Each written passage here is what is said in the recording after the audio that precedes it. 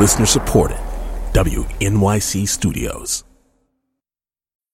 So, guys, this is a artwork that was made in 2004. So we're standing just outside a classroom at MoMA, surrounded by high schoolers, about 15 of them. I've been invited to sit in on an art class. At the front is Ellen Davis. I talked to her before in the episode about monochromes and that unbelievably blue Klein painting she was restoring. Now Ellen is playing the role of teacher, and the students are all standing there, each with a marker in their hands. It's pretty freaking cute. So we're going to be making a piece on this wall that's called Wall Drawing 797. It's by the artist Sol LeWitt.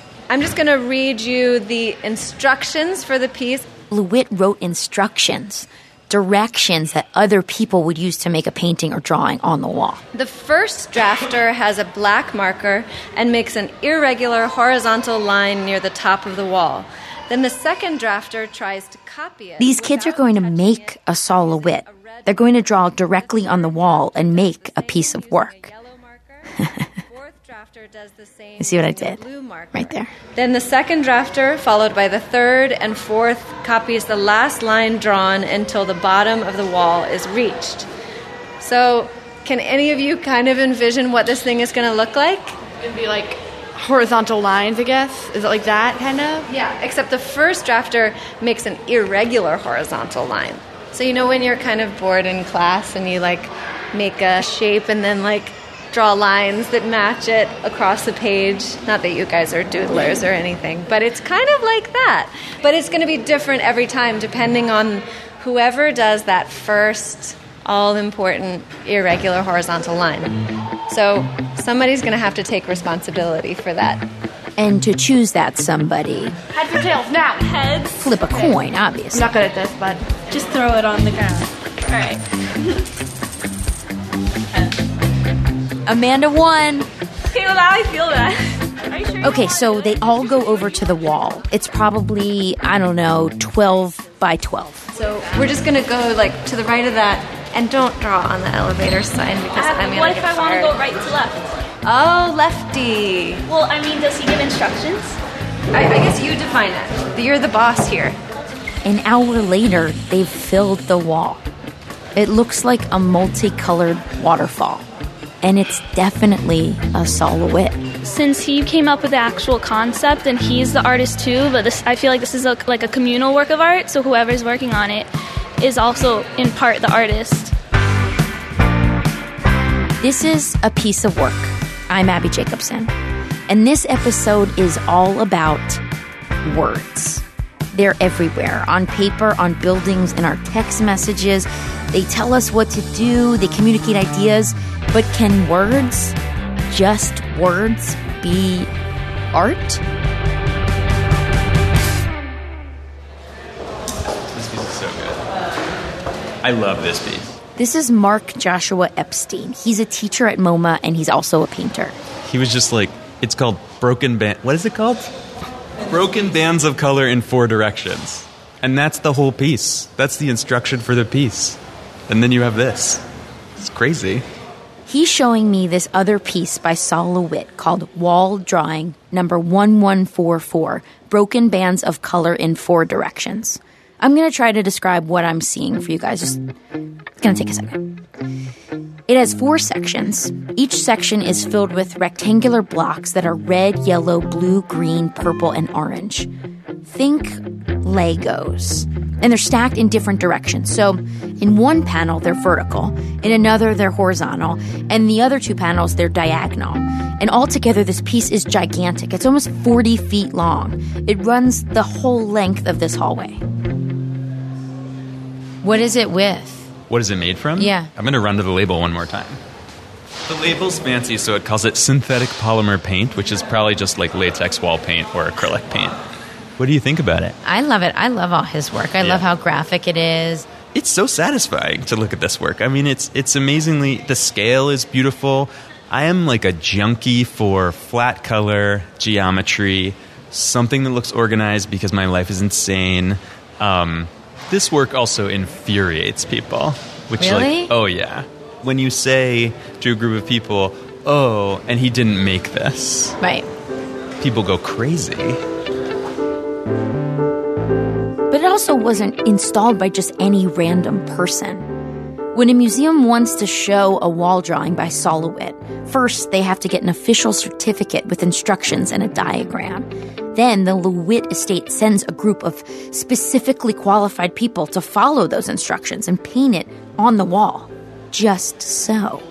What's interesting to me about it is, so in 1968, he decides to start making these instructional pieces, and with the idea that it kind of leaves it open to interpretation, right? Like people interpret words differently, people draw lines differently. It is interesting if, say, someone at San Francisco MoMA wanted to do this exact thing and they didn't use the same materials, it would be a different piece because, like, the orange would be different.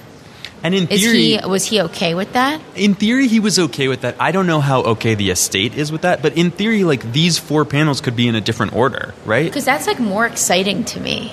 What's happened now, he died in 2007, and I think what's especially happened since his death is these pieces have been almost canonized.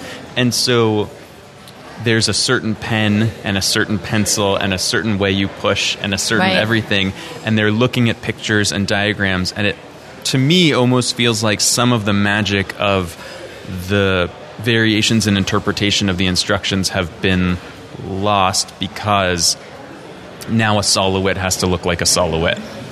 Right. It was always formulaic, but now it's become even more so because it's just done There's more. There's like a way it's done. Yeah. It is like so precise and so kind of just has to be done in such a way. But none of that is really contained in the instructions. It's been added on. It reminds me also, I was in a artist studio, a pretty well-known artist. I'm not going to say who it is. Mystery. I had never really been in like an artist that was making work that was selling in that way. That was like a working place. And I knew this, but I had never experienced it. Like they had all these assistants working on their other paintings at the same time. All these really well-known, prolific painters oftentimes have these assistants that are doing like the bottom layers, or they're doing the washes, or they're doing these things. And they're not discounted for their work, so why is this any different? You know what happened in the Renaissance is the same idea of like having a workshop.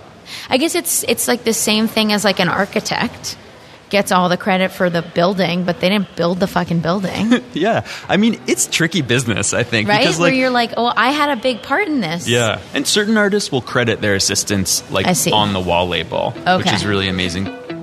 And LeWitt does too. This one was made by Rob Nelson, Anthony Sansoda, Irene Stevens, and Mitsuyo St. Clair.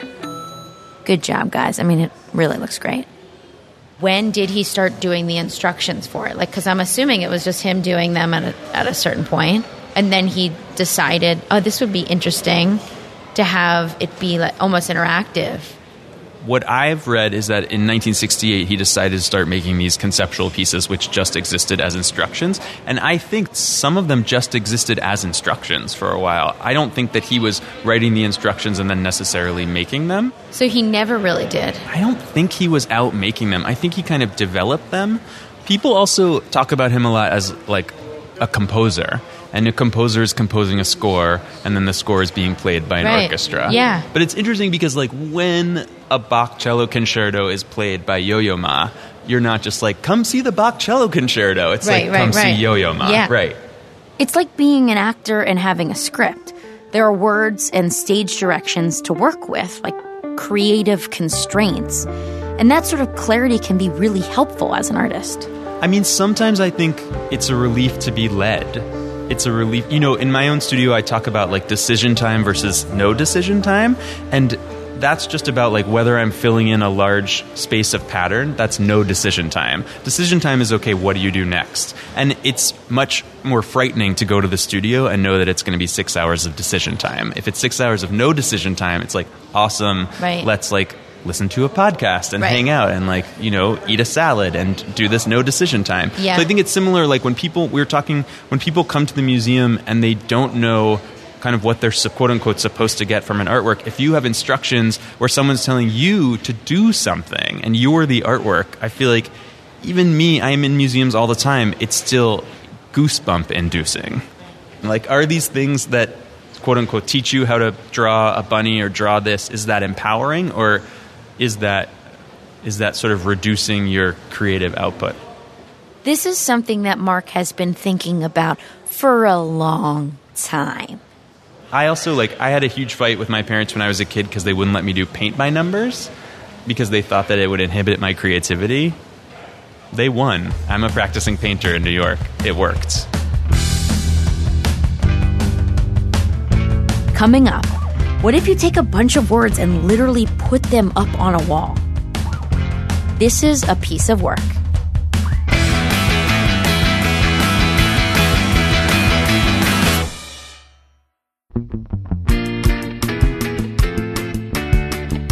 Hey guys, I want to tell you about another really great WNYC Studios podcast.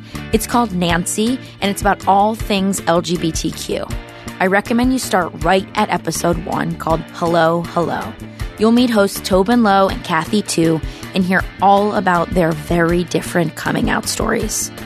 I laughed, I cried, and then I subscribed. Check out Nancy wherever you get your podcasts.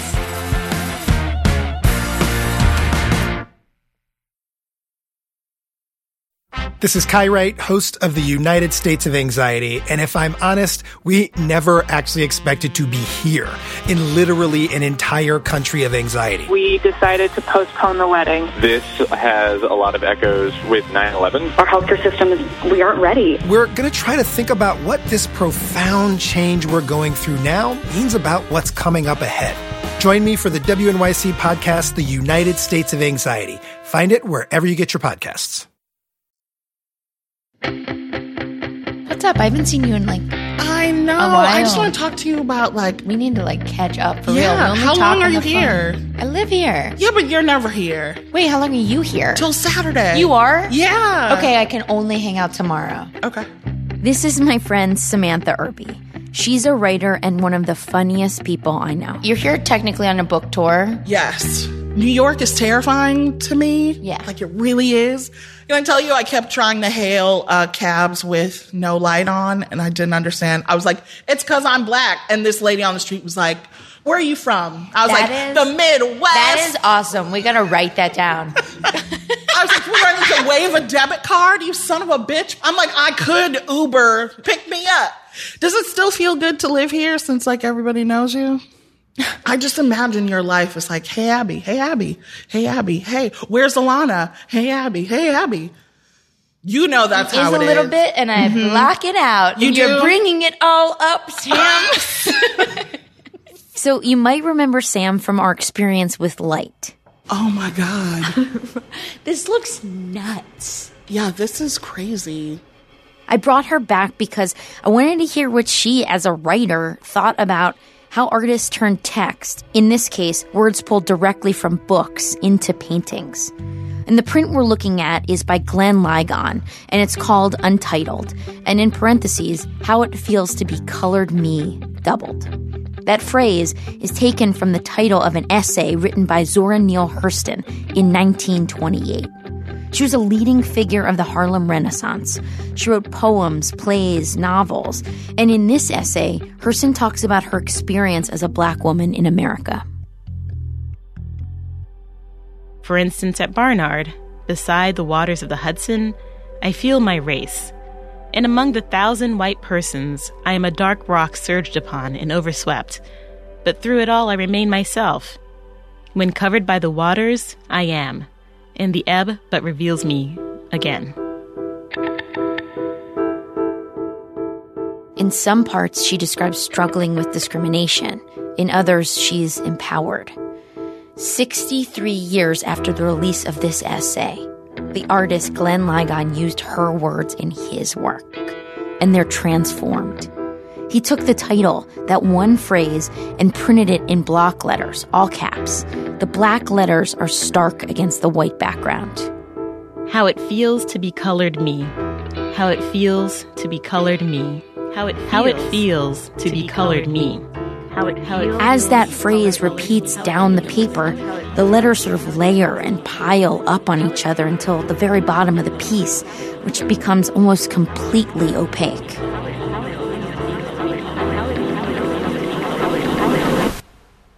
And that, I feel like you look at it and you have like sort of a visceral reaction to it.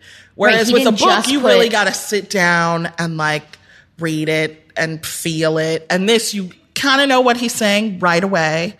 At least I looked at it and was like, oh, I understand how it feels to be Black. It's complicated. It's messy. Is this what he means? And it isn't like he just painted that line. He changed it. Yeah. And it does make you feel something. Yeah. Even the reading it, the repetition into more like muddled. And you can't read it. Yeah. You can't discern the letters from another. But you still know it because it's so repetitive. Yeah. This is the kind of art, though, that I look at it and I'm like, if I did that or something similar to that, would it be art? Because I'm not a visual artist. If I like took something I wrote and kind of manipulated it, would that, I mean, I guess it would be art, but would it be art that people took seriously? Like, I wonder, like, because it's text, are people like, that didn't take any skill? So if you take text from a book and present it another way, the message it communicates is inevitably different. Which made me think of the artist Martine Sims. She's a video artist, and you heard her in the episode I did on video. And she also uses text a lot in her work. Plus, she's a big fan of both Glenn Ligon and Zora Neale Hurston. I'm pretty sure that the line that it's referring to is like where she's talking about feeling most Black against like a sharp white background. I feel most colored when I am thrown against a sharp white background. And that was like part of what influenced his color palette. So it's like his kind of reduced Black text against a white ground. But then something I like about it, and I use a lot in my own work, is repetition. And like something that I find helpful about it or interesting about it is the way that it sort of stabilizes and destabilizes. And so he's reiterating the sentence over and over and over again, but then that at the same time starts to obscure or change what it says and change the reading of it. And I think that kind of instability makes the image just more interesting to look at. And so it's another way of just interacting with like the surface or changing that surface, and each layer has this kind of after image. Martine loves working with words. Sometimes she'll put giant letters right on the gallery walls. I also think about a lot text as a kind of image, as well as like image as a kind of text. And so with Ligon, I think he does this well. He uses text, and you can think about a lot of his work as writing. The text is performing as image. It has a form to it, like English letter forms. There's actual formal qualities to them, as well as like these other associations or like conceptual associations. So that's something else I think a lot about in terms of his work, is like it as writing. There's one piece you did that I watched and love, the notes on gesture. Oh, cool. I fucking love that video. Thanks. Shout out to Diamond Stingley, who performs in it. Notes on Gesture is a short film, just 3 minutes long, and Martine calls it a glossary of gestures and body language associated with Black women. In the video, you see a woman standing against a purple background. The camera focuses on her hands and face. She claps her hands. She flips her hair. She rolls her eyes. Each gesture and facial expression repeats on a loop for about 20 seconds. Then words fill the screen. And sometimes you hear the voice of the actress saying things like, "Real talk, stop. Real talk, stop. Real talk, stop." I love the choreography of it, the repetition of it. Well, it made me think about if I were to do a video glossary of gestures and body languages associated with white women, and it would be... Can you? That would be cool. This felt like a celebration. Mine would be the opposite. One of the reasons I love Martine's work so much is that she's able to communicate really complex ideas with humor.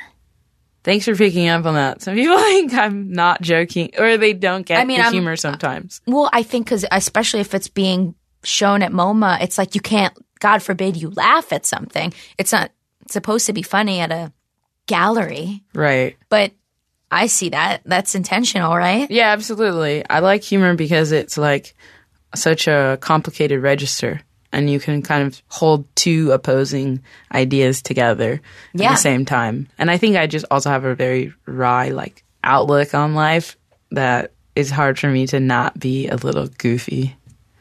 I love it. It's so refreshing because you are talking about race and gender and queerness, and you're talking about all these hugely important issues right now. And I think it's necessary to bring in comedy sometimes. Yeah, I was joking. I was telling somebody yesterday that I was doing this, and they were like, oh, cool. I was like, yeah, just two comedians. Words. They might be the most versatile art material out there.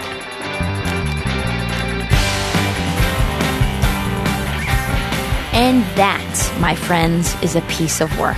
Thanks to Martine Sims, Ellen Davis, Brianne Doak, Mark Joshua Epstein, and Sam Irby. This show is a co-production of WNYC Studios and MoMA. It takes a ton of people to make a podcast. The team includes Rachel Neal, Casey Means, Tanya Katengian, Sarah Sandbach, Jenny Lawton, Ben Adair, Matt Frasica, Amanda Aronchek, Jillian Weinberger, Hannes Brown, Tony Phillips, Sarah Bodenson, Jenna Madison, Calder's Wiki, Kelly Cannon, and I'm Abby Jacobson. Thank you so much for listening. I just saw a puppy party van, and I was like, what are these puppies? What kind of place is this? What is a puppy party? We gotta go.